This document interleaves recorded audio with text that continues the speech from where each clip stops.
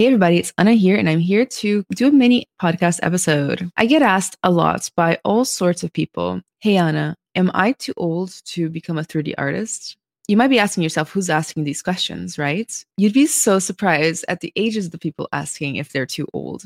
I have gotten people from 21 years old asking if they're too old to become a 3D artist. I'm really excited to share with you my personal philosophy on this topic.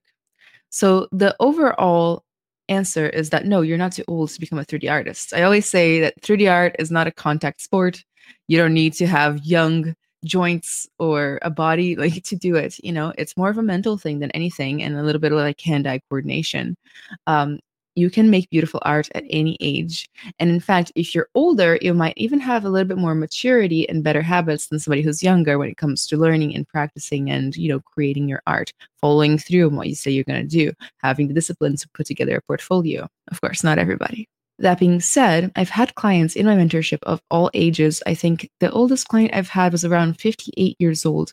And, those people are wondering if they're too old to become a 3D artist. I still think, no, it's fine. You can become a 3D artist, but there are some give and takes, especially if you're already established in a different career. It's like switching careers in general. Being an artist doesn't really come into it. If you're already an established lawyer or you work in oil and gas and you want to switch to 3D art, you probably will take a pay cut, especially because you're now beginning again and going into an entry-level position. That is when things become more complicated. If you have a certain standard of living, you have certain bills to pay, you might feel the pain more so than somebody who's 18 years old might. I had a client in my mentorship who worked in a very well-off field, so to speak, and he had a very high threshold for how much he needed to make on his very first 3D art full-time job in order to maintain his lifestyle.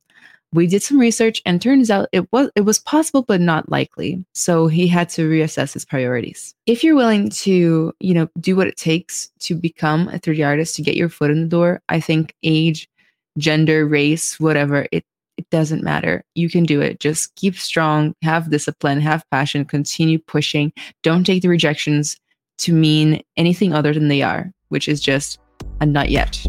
I'll see you in the next one.